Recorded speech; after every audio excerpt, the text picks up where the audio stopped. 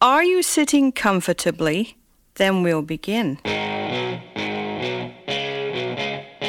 And now, shining the spotlight on the future of hockey, the World Juniors. This is Brad Lambert from Team Finland. I'm Oskar Olausson from Team Sweden. Hey, this is Dylan Grant. Hi, I'm Lane Hudson from the U.S. national team. Jan Mishak. Fabian Lucelle. Cole Perfetti. Hey, it's Jake Sampson. I play for Team USA. Major Junior. Hey, this is Matthew Tkachuk of the London Knights. I'm Jonathan Urillo from the St. John's Sea Dogs. Kirby Dock of the Saskatoon Blades. Hey, it's Alex DeBrincat from the Erie Otters. Strelly Dubois from the Cape Breton Screen Eagles. It's Zachary LaRue from the Halifax Mooseheads. This is John Gunther of the Edmonton Oil Kings. NCAA. Hey, this is Noah Hannafin from Boston College. Hey, it's Troy Terry from the Denver Pioneers. Quinn Hughes from the University of Michigan. This is Brock Faber from the University of Minnesota. It's Dylan Holloway from the Wisconsin Badgers. The NHL Draft. Juraj Slafkovsky from TPS. Hey, this is Kevin Krasinski of the Seattle Thunderbirds. Hey guys, it's Cutter Gauthier from the U.S. national team. Hi, it's Matt Savoy with the Winnipeg Ice. Hey, this is Sam Renzel from Chaska High School. Nathan Gaucher.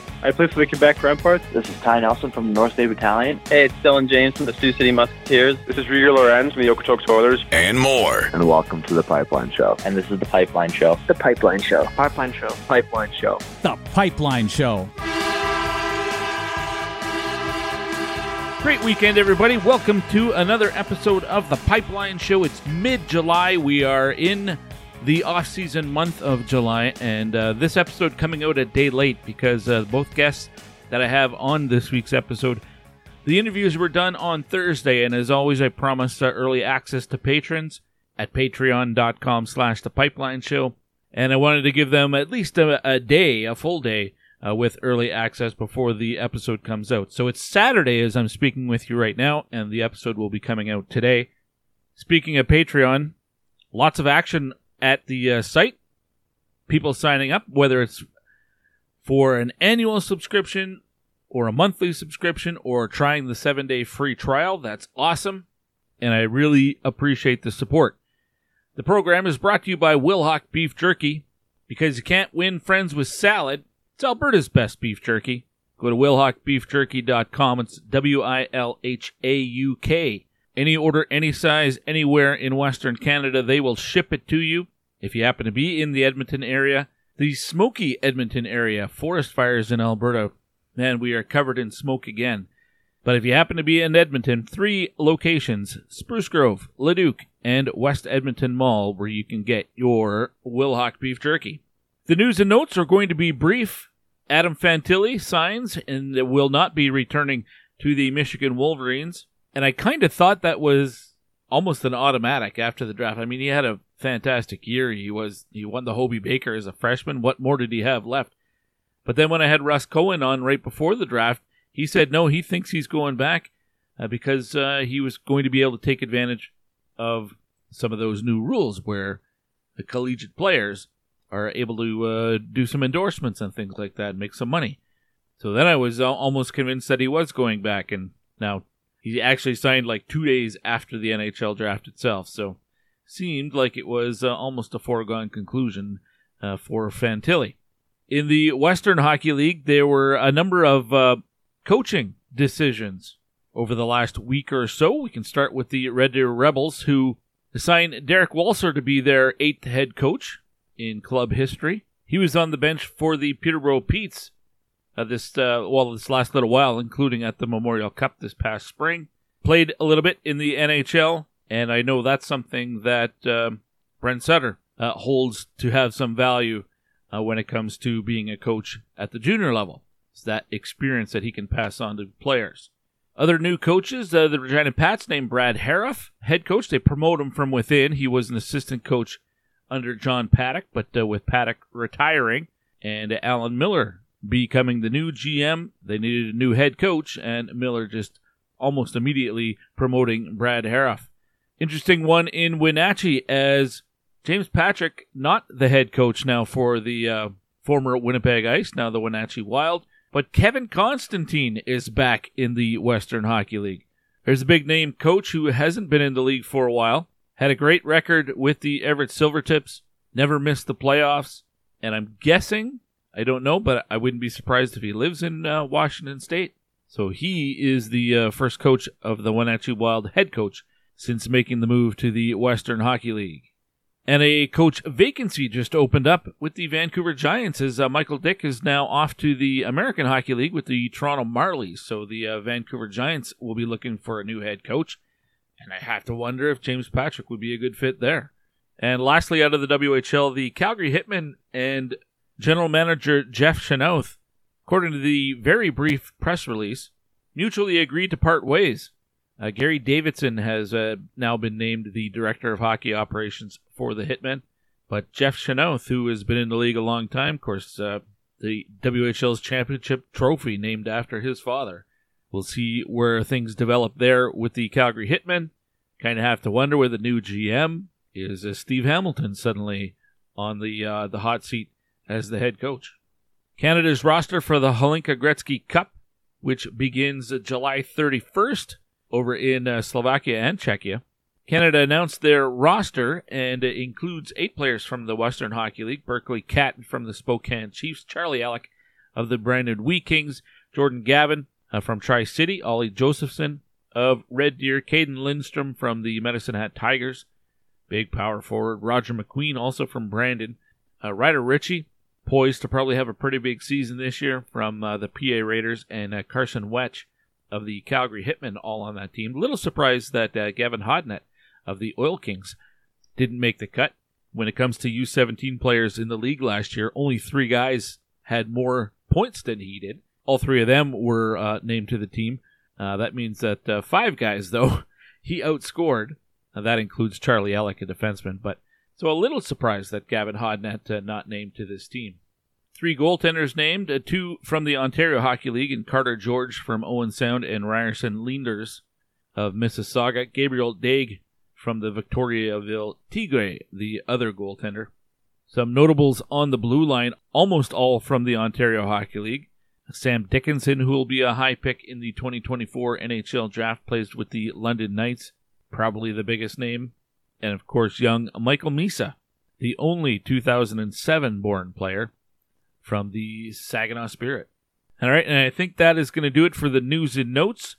Reminder about Pro Stock Hockey. It's your online source for authentic Pro Stock Hockey equipment, whether it's sticks or gloves, everything else. Their website is prostockhockey.com. You can also follow them on Twitter at ProStockHockey. New selection of helmets just went live. Small, medium, and large sizes in white and gold. Nashville Predators helmets. You can get at prostockhockey.com. And a reminder that all my guests join me courtesy the Troubled Monk hotline. Mention it's hot and smoky here. Well, actually, it's not that hot, but on a day like this, you might want to stay inside, have a little daycation. That, of course, one of the options that you have. The craft beverages from Troubled Monk. Big hit in the summer is the Troubled Tea. But why don't you stop in Red Deer, go to the tap room and try some of the options that they have exclusively right on tap in the tap room. You can also get some grub while you're there. The 2 guests that I have for you this week, we're going to start with the aforementioned Alan Millar, who was with Hockey Canada the last few years, heading up the U18 and U20 teams. He is now the general manager of the Regina Pats, taking over for John Paddock. Alan Millar spent nearly a decade with the Moose Jaw Warriors organization as GM, so he goes from Moose Jaw to Regina, arch rivalry there. So we had a little bit of fun with that. So we'll catch up with Alan Millar, and we will close things out with the president and the commissioner of the North American Hockey League, Mark Frankenfeld. We're going to reflect on the season that was and look ahead to the biggest season for the North American Hockey League as the league expanding from 29 to 32 teams. Lots to talk about with Alan Millar and Mark Frankenfeld, and we'll kick it off with the new GM of the Regina Pats. He's up first. You're listening to The Pipeline Show, brought to you by Wilhauk Beef Jerky. Feist off the boards to center. Now over the blue line, Bedard, high slot, drag. What a move, Bedard! Through the legs! Scores! What a beautiful goal by Connor Bedard in Calgary! Holy smokes! I'm Connor Bedard for the Regina Pats, and this is The Pipeline Show.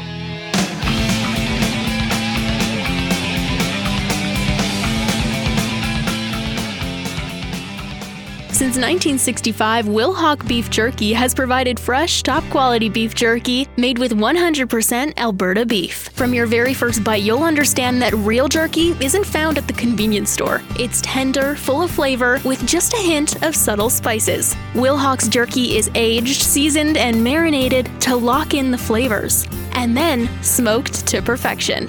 Wilhauk Beef Jerky. It might just be the best you've ever tasted. Try for yourself. Search WILHAUK today.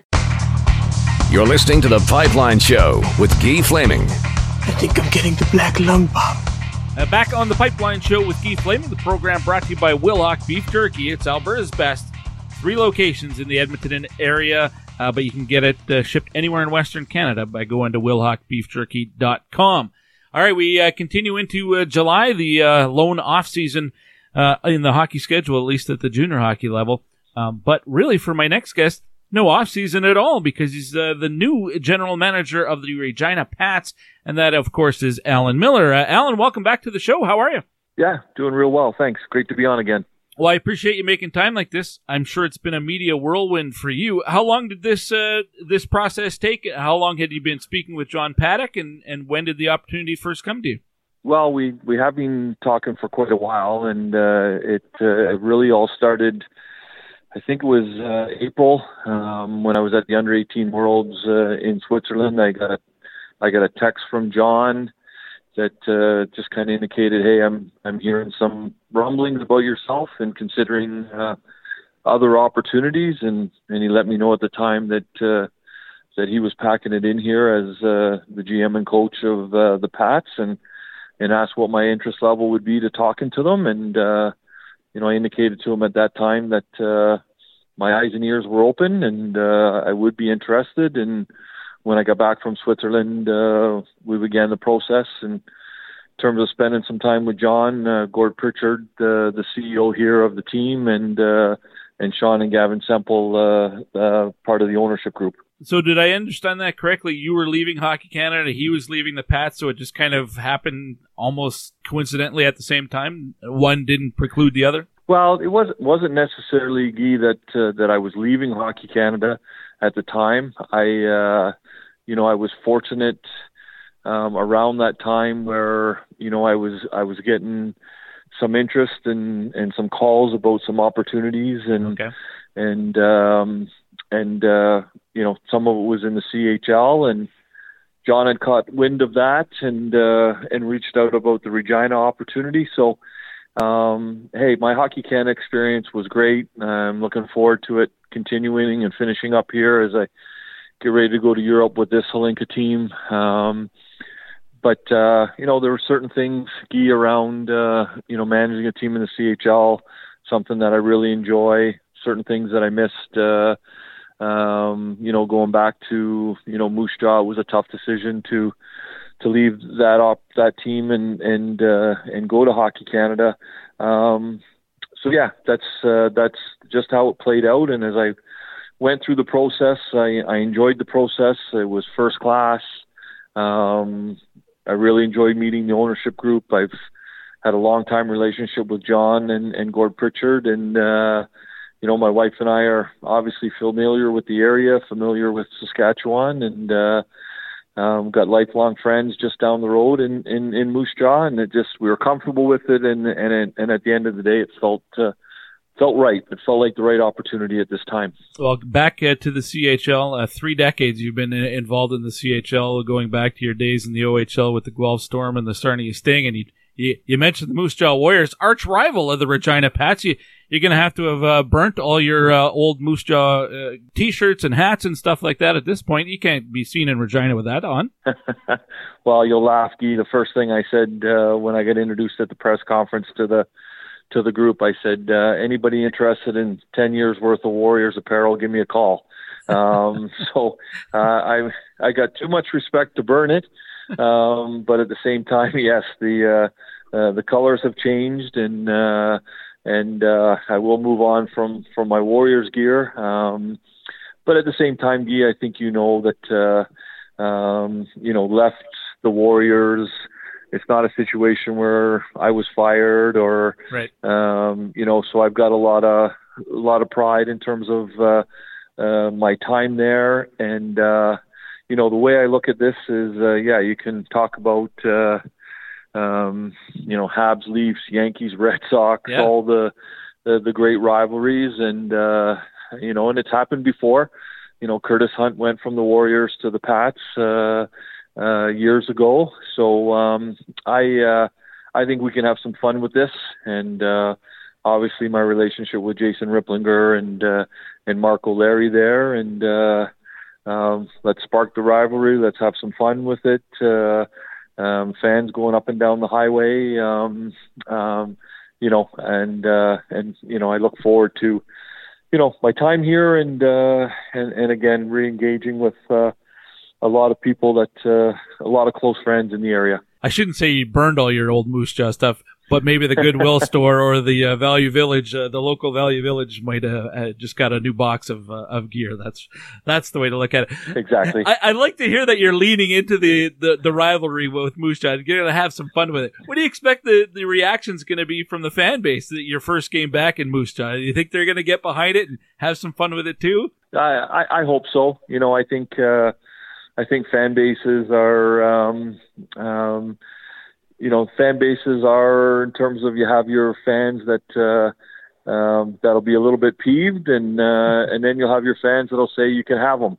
You didn't do a very good job here, so the Pats can have them. In terms of again a little bit of fun with that, Guy. But what I think that they've got a good thing going on in Moose Jaw.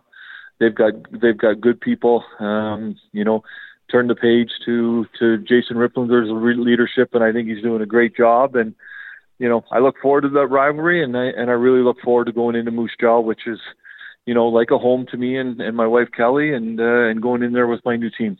All right, well, you take over the GM spot from John Paddock. He was also the head coach, so you had to find somebody new for that job as well. And just perfect timing that you're on, because this was just announced a couple of hours ago.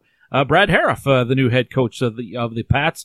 How did you come to him as the being on the top of the list for you? Well, the situation, Brad has, with the way things have gone here in Regina the last couple of years, and David Strush was here, and John was on the bench, and there were times that Brad needed to take a leadership role as the acting head coach, and he did that, and he did very well. When I got to know Brad and when I looked at his career both as a player and a coach, he's a guy that's worked hard for everything he's got. He's earned his way, and that's important in terms of the traits you want in people, in particular the traits you want around your team and your players. I could see that there was a real special relationship between him and John Paddock. I have a lot of faith in John, a lot of trust in John, and the way John spoke about Brad and, loyalty, commitment, trust. He's a Regina guy. He knows what it means to put the logo on. He knows where the club is at. He knows where it needs to go, with a good plan and a good vision. And, and talking to Brad and his mentorship under John and what he's learned from him, as I got to know everybody around here. And, we've been talking about it for a lot longer than just since Monday, since I was announced. Everything fit in terms of that Brad was the right guy to get this opportunity and the right guy to lead our team as a head coach. He's worked very hard for the opportunity, and he very much deserves it. Is it really important to have that familiarity, not just for the coach, but for the players as well? The guy behind the bench calling the shots is someone that they know and they trust, and to have that continuity from one year to the next, especially maybe considering a leadership change at the executive level. Yeah, absolutely. I think the continuity is important. I think it certainly helps me get acclimatized with the organization as well. And I think, Guy, if you look back, continuity was a theme for me in Moose Jaw in terms of promoting Mark O'Leary when I made the tough decision to let Tim Hunter go. Strong recommendation that Jason Ripplinger became the GM. He was my assistant GM when I got the Hockey Canada job. and part of when I looked at Brad and that decision, I thought about, his track record in climbing the coaching ladder, and it was very similar to Mark O'Leary. And, in terms of good young guys in the game that have worked really hard, done what they've needed to do to get those experiences and find their way with an opportunity to lead teams. So it all came together well. Alan Millar, the new general manager of the Regina Pats, is my guest here on the Pipeline Show. Let's talk about the roster a little bit. I know things will change between now and training camp. I'm sure the team will look different than it did when we last saw them in the playoffs against the Saskatoon Blades. You lose, obviously, 3 20-year-old players, or 02-born players from last year's roster, and a pretty big-name player in Connor Bedard, obviously. Anybody else that you're expecting to not be back from last year's team that you know of yet? Well, I think I'm in the middle of that process in terms of, getting to know what we have, Guy, a little bit better. I think that, the time I spent scouting in the Western League was, the past couple of years, there was a real focus on the national junior team. And so it's a different outlook sitting up in the stands than if you're a general manager of another team and getting to know the entire roster and their young players, their prospect pool, and all those things. So I'm going to need a little bit of time to understand what we have and what the plan will be moving forward. I think for the most part, anybody that's eligible to return will be available to return. Stuzalev, the third-round pick of Washington, who had a great year as an 18-year-old, it sounds like we'll get every opportunity to possibly play in the American League, and and that's for any young player going to a training camp as a signed player, and as you know, he was drafted out of Europe, so he doesn't fall into the NHL CHL agreement and is eligible to play in the American League. So there'll be a little bit of a process with Washington on that one, and if he earns his way into Hershey, or if we get him back. So we'll wait and see on that one. But other than that, we expect most of our group back. All right. Well, one of the guys that's going to be a standout for you this year and has been for the Pats the last couple of years is Tanner Howe. What a terrific player. He's going into his NHL draft-eligible season, and you're familiar with him at Hockey Canada because he's played in a few tournaments with the Maple Leaf on his chest. What do you know, or what can you tell us from your perspective in that role with Hockey Canada, what he brought for you as a member of Team Canada? Well, first of all, he's a quality young man, and is committed to has an investment in his own development, wants to get better. I saw him here recently. He looks real good, real strong. He's been working real hard to get ready for the year. He certainly brings a great amount of leadership qualities to our group, and will certainly be a big part of our leadership group. But what I like about Tanner and what I've got to know about him with the Hockey Canada experiences, other than getting to know him as a young man, as I just stated, is that he's competitive. He's got a really good skill set. The details in his game are good.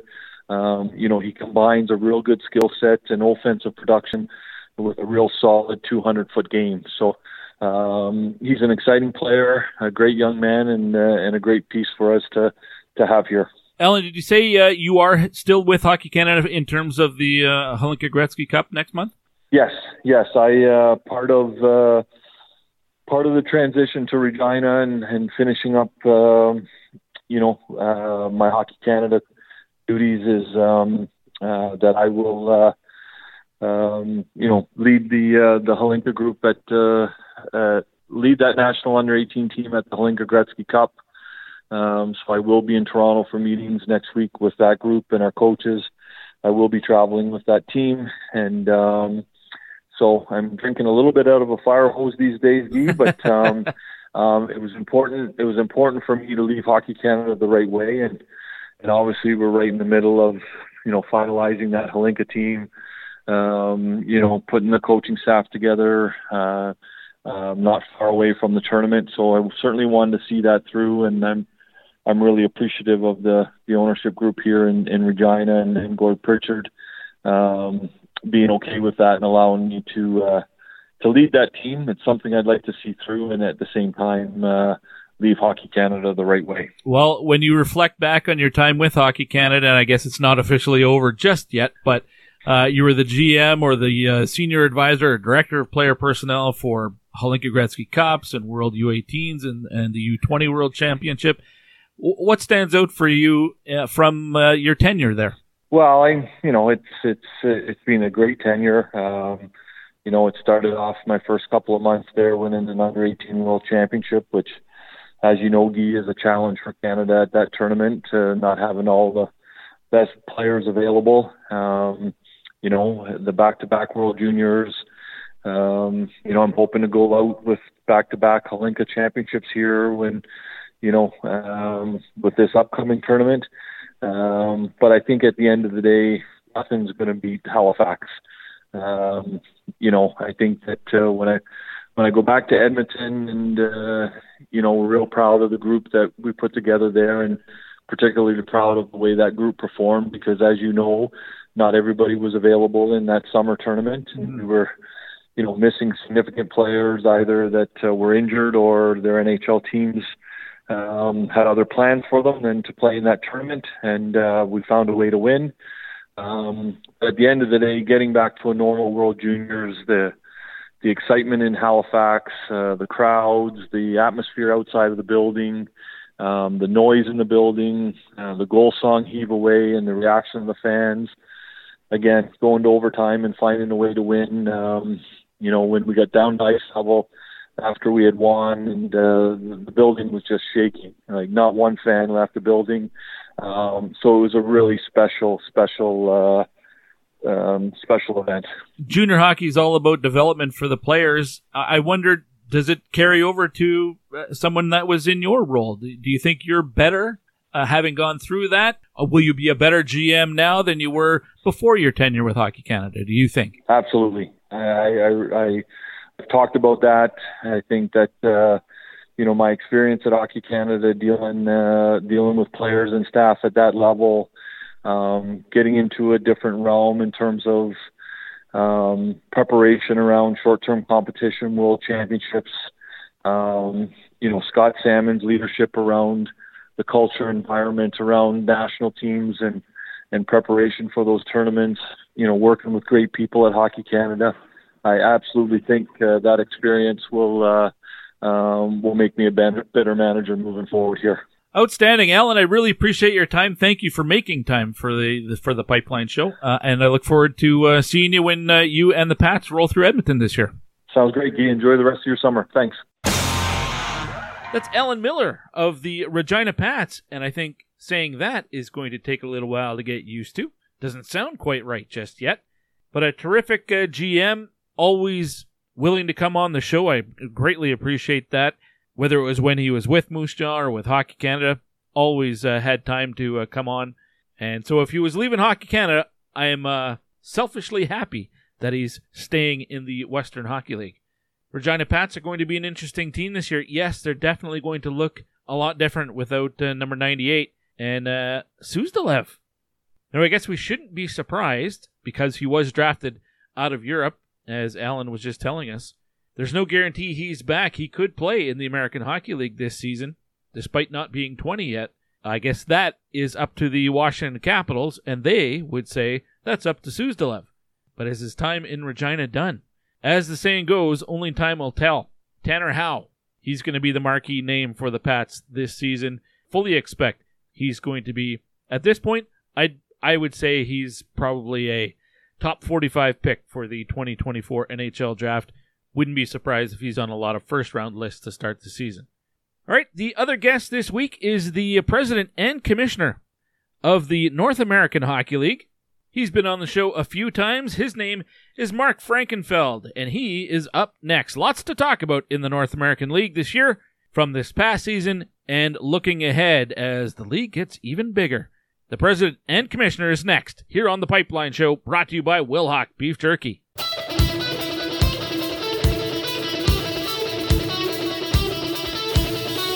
It's a chance for Quinn. Has it in the deep slot. Quinn, right circle. A shot, a riser. Saved by Gayon. Rebound. Gayon makes the save. Oh my goodness! Are you kidding me? Adam Gayon at the buzzer. An unbelievable save. Hi, my name is Adam Gayon. I'm playing for Jul15, and welcome to Pipeline Show.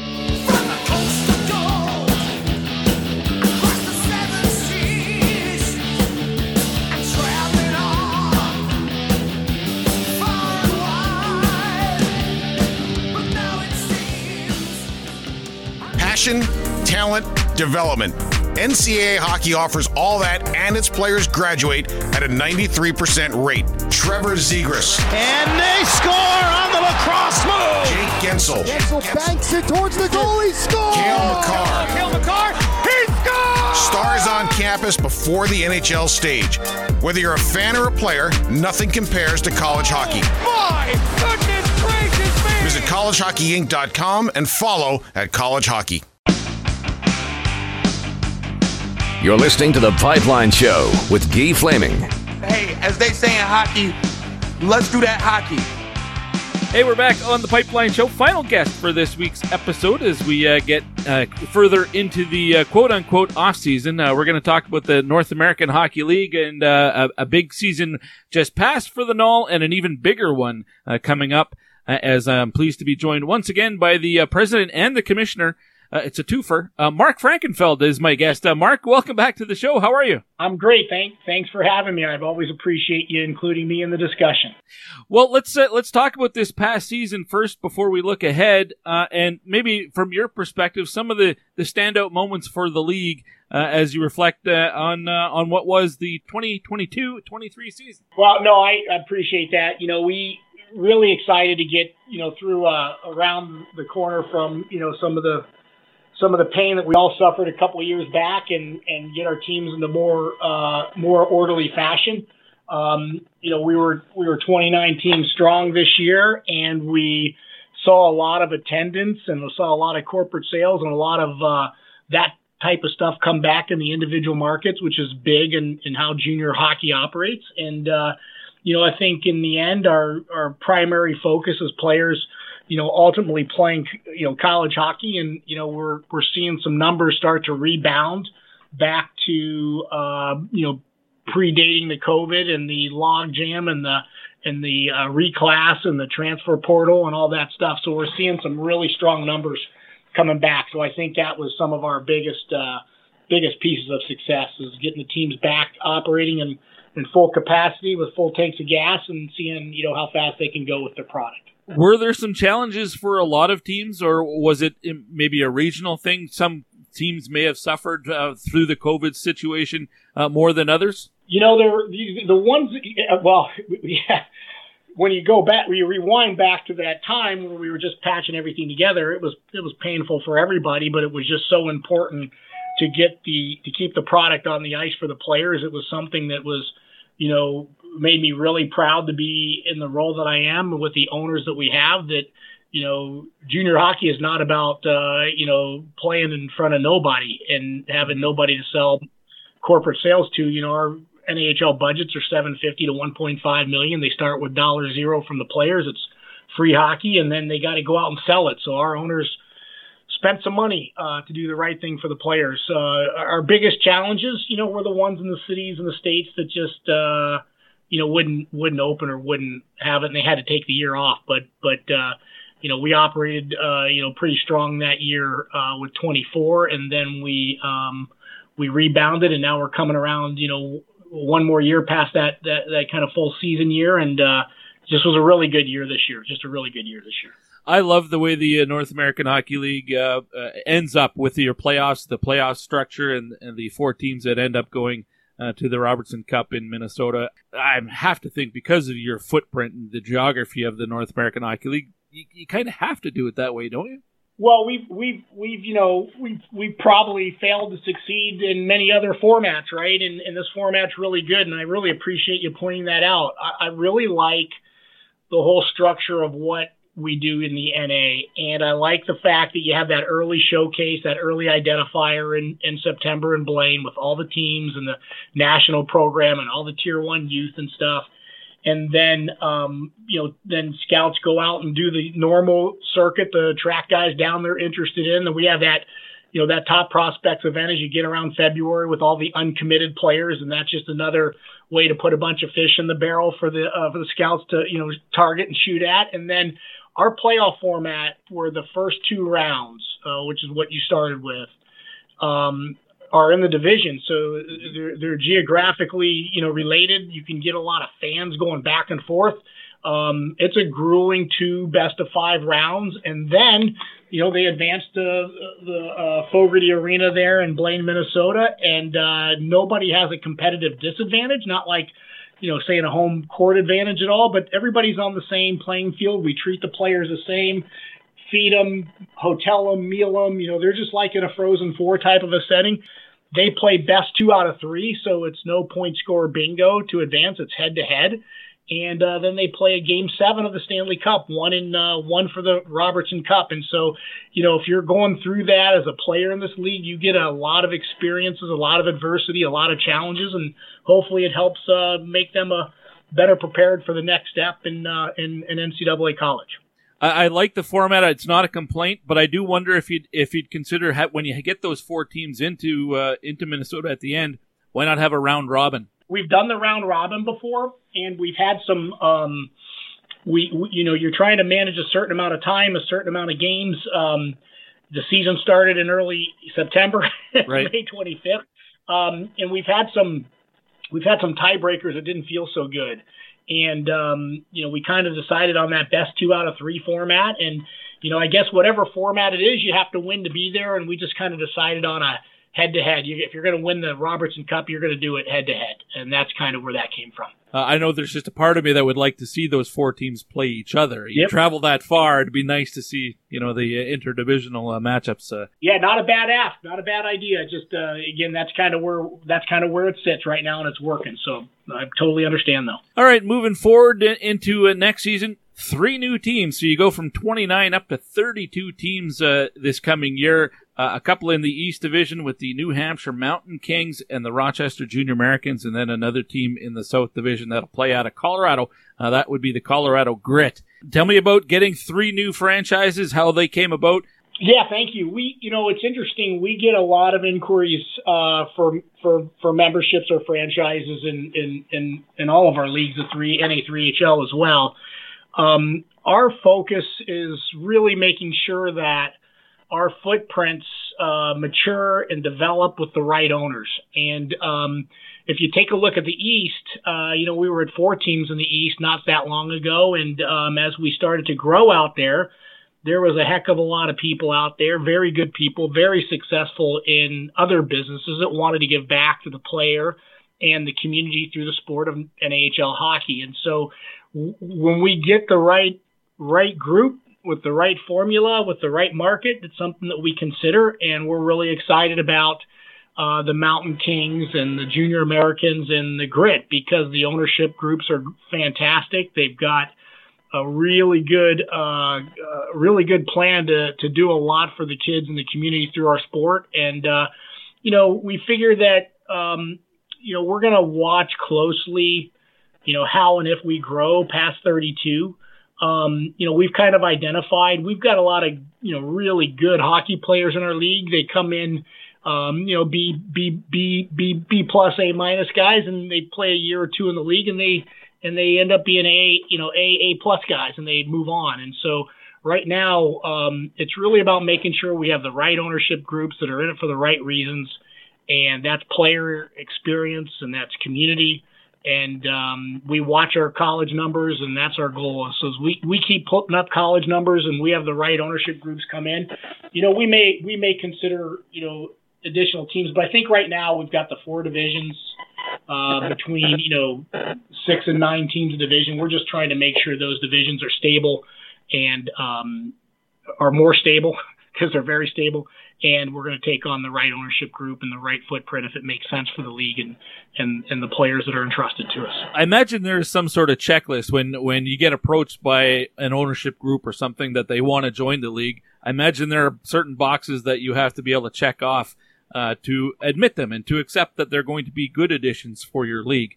Can you talk about what some of those might be? Yeah, again, it's our application process is requires quite a bit of due diligence. Goes through some information, some commitment financially, and then it goes through a whole heck of a lot of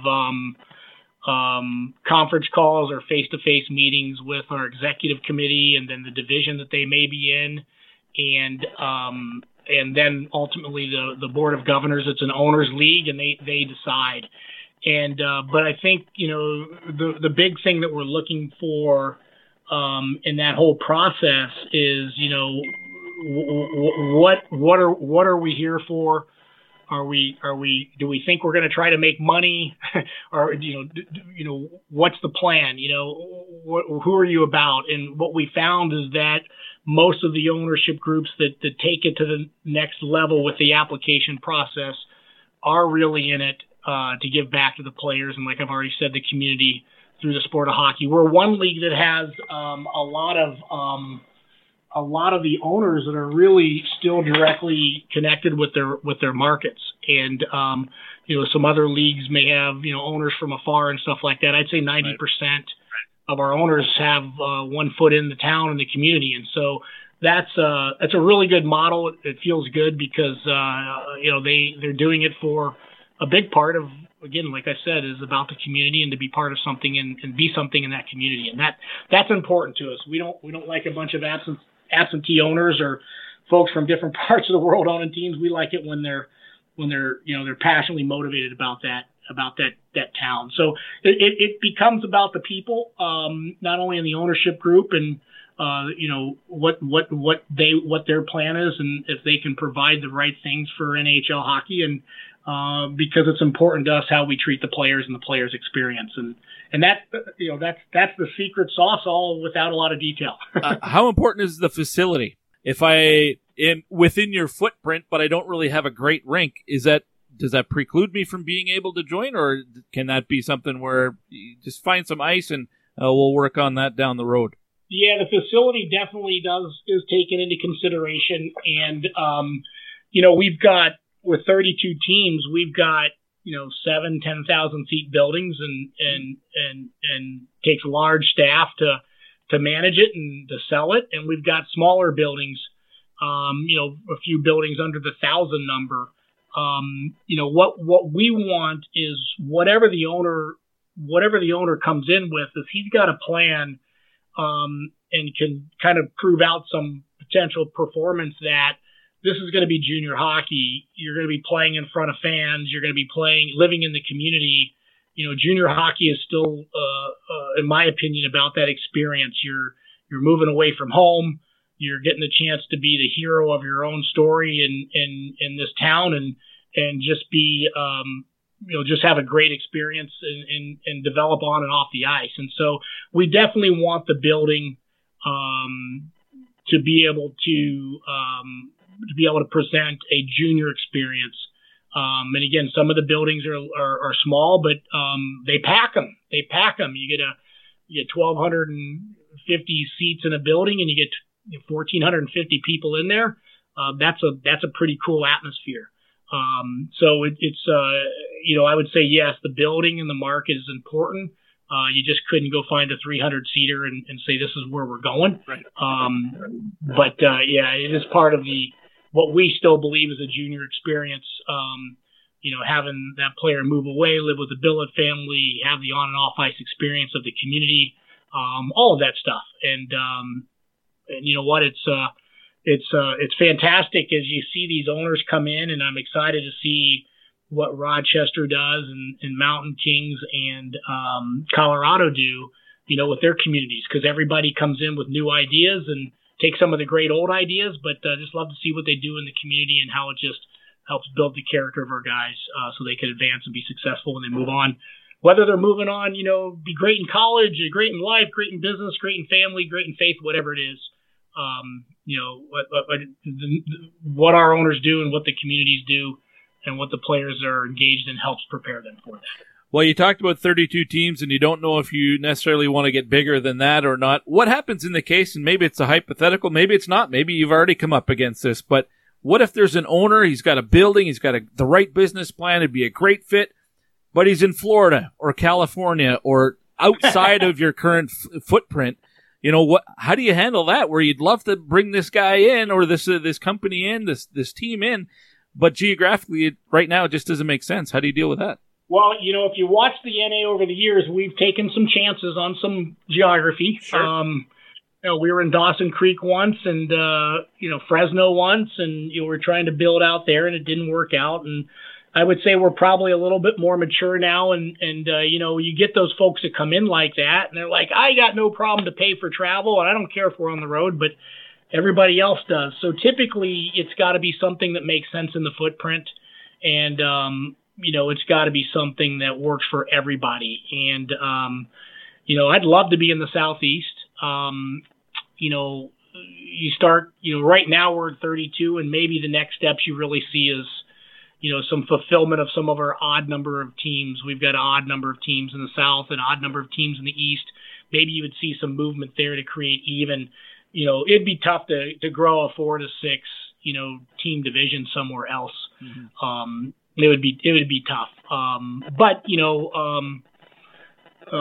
you get the right footprint, you get enough stones to get across the creek, and maybe you can do it without falling in, getting your shoes wet. But when you have one in Florida, great building, we'd love to have them, but you know, it's just really hard to do that. Florida, California, you know, you name it, Salt Lake, wherever, a lot of different places that situation has been brought to the table.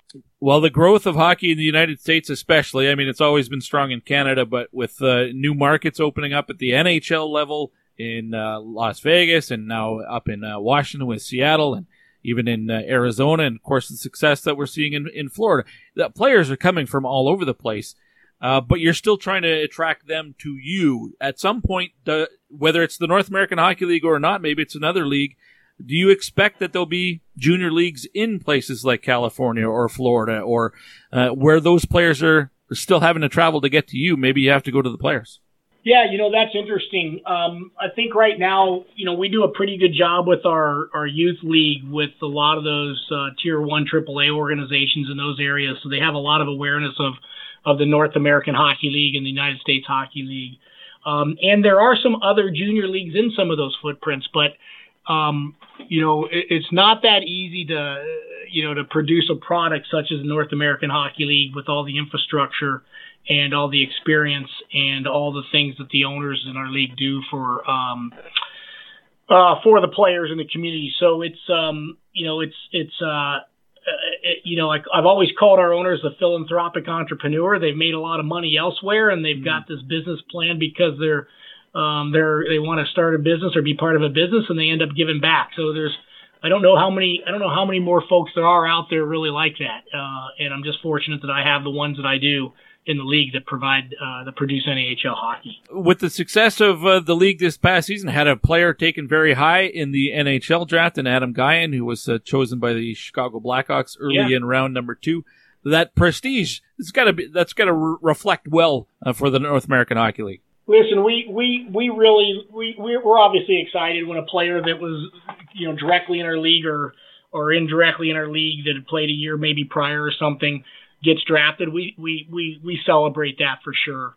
You know, the age of our league and the general, you know, gears of what we're trying to do is place players into college. So that's our number one kind of bread and butter. But that was really neat. And you know, every year we participate in the NHL draft in terms of we have our NAHL head coaches meetings there, and we enter all of our coaches in the NHL Global Coaching Symposium for some continuing education and meet and greet and get a chance to work with the NHL coaches there, and then we grab a couple suites to watch the first round of the draft. And, you know, even though we don't get a lot of guys drafted in the first round, you know, some of our USA Hockey partners do. And it's just great to be part of it and to see it. And you know, just having those guys drafted on the second day was fantastic. And so we're certainly excited about it. It's something that we're proud of, but, you know, again, our general focus is, hey, let's get players into college, and man, if they can do something bigger and better than that, that's great. And we celebrate it too. What else do you have coming up this year other than 3 new teams? What sort of highlights should we expect or look forward to from the NAHL this season? Yeah, no, that's great. We've got 3 new teams to launch, so that's always the time's ticking on those guys faster than they can imagine. But right now, teams are starting to turn the corner and get into their final camps, so they can finalize rosters. We've got the big showcase coming up. We're in September. We did 24 teams there, and now we're at 32 teams with the national USNDTP 17 and under team. And so it's getting bigger. And so, we're always looking at making sure we don't outsmart our common sense, but we're always evaluating the events and trying to do little things that we can do to make it better for the players. Some things that we're really excited about is we are embarking on a project right now that are streaming. We've moved off of all the other typical former streaming platforms, and we're creating, I guess the best way to say it is our own NAHL TV. Okay. And basically with our platform, we're going to be able to, do certain things that we want to do and go back to our owners or entrepreneurs, and they like to own things and take risks. And so, we've gone through a whole new technology switch over this year, and, we're working on a new broadcasting platform, new statistics platform. We're working on a new data analytical platform. It'll ultimately end up being called NAHL Scout. And that's where all the colleges can plug in and watch all the games online and get all the video editing and data analytics and stuff. And then we're implementing this year with our teams, we're implementing video replay of goals, goal review, starting small, but making sure we can manage what we're doing. But, there's a lot of the game's gotten faster, and referees are doing a good job, but there's some questionable goals between the goal judge and the linesman and the official, and with a bunch of stuff going on that we might be able to get right for the players, which is important. So we're implementing that process this year, and we're implementing video to bench, where the coaches, just like if you watch an NHL game, you can see the coaches down there with the video to show the players. The players can grab the iPads. Oh. We're implementing that process this year. So that's some of the big technology stuff that we're doing, which we're really excited about. And again, our owners investing a lot into that. And, the other thing we've been on fire on, I think, is investing into the officials and the officiating program. And we've hired staff. We've created a program called Next Shift, which basically takes hockey players, male or female, that have played at a certain level, getting their next shift on the ice as a referee, kind of cutting through some of the red tape of them having to go referee at the mite level and get yelled at by the parents, which is why they probably all quit, and get them playing at a higher level, or refereeing at a higher level faster through all of our different leagues and our combines and different things like that. And so basically we figure a hockey player that's played at a certain level, they can skate, they're confident, they know the game for the most part, they might be a little cocky, and we'd like to teach them how to referee if that's something they want to do. And we're having a tremendous amount of success with that, and hopefully, that can contribute to the whole ecosystem of officials as everybody's working on what's the best solution and how do we increase that pool, and how do we provide them coaching and make these young men and women officials for life. So those are some things that we've been working on. We're pretty proud about, and we're hoping to see some good results this year. So the off season for us here in the office is, I can't wait till the season starts, man. I can't wait till the season starts. Because that's when you finally get to take a bit of a break? Yeah, that's when I get to take a little bit of a break. Exactly. But it's all good. It's just so many good people, so many good owners, and I don't get around the players as much, but when I get to events and I see them play and I see what they put into this, and you just see the level of athletes today that's in the NAHL. These young men are strong and big and determined, and the speed and the strength. It's just so awesome to be part of, and just fortunate to be able to contribute any way I can and be part of the North American Hockey League and everything that stands for. Well, Mark, I really appreciate your time. Enjoy it. I hope you get a chance to enjoy a little summer. But if not, hey, we'll talk to you again maybe during the season. You bet. Good luck to you, and reach out anytime. I love talking about the NA and everything we're about. Great stuff, Mark. Awesome. Thank you very much. Best to you. Reach out if you need me. That was Mark Frankenfeld, the president and the commissioner from the North American Hockey League. Always appreciate his time when he's able to come on the program. That league getting bigger and getting better as well. I don't think there is a league that puts more players into Division I hockey now than the North American Hockey League. Some of that, obviously, because of just how many teams there are. 32 teams now compared to the USHL that has 17. And that's if you include the National Development Program, which most scouts don't. That is going to do it for this week's episode. Again, if you want to have early access to all the interviews that you hear on a full episode, go to patreon.com/thepipelineshow. You can sign up for an annual basis and to get a 10% discount. You can do it on a monthly basis. Several different levels, tiers that you can contribute. A couple of bucks a month is will get you the early access. That's the most popular level. You can also try at that level a 7-day free trial. Just give it a little taste, see if you like it. As soon as you do sign up for the 7-day free trial, you're going to have access to over 750 interviews from the last few years here on the program. I think you'll enjoy it, and I really, really appreciate the support. So check that out at patreon.com/thepipelineshow. Got a couple more episodes to go here in July. That will be the end of Season 18, then a couple of weeks off in August. Come back in mid-August for Season 19. Have to enjoy a little bit of summer as well, as I hope you are. But I hope you come back next week. This is The Pipeline Show, brought to you by Wilhock Beef Jerky, and my name is Guy Flaming. Until next week, everybody, see ya!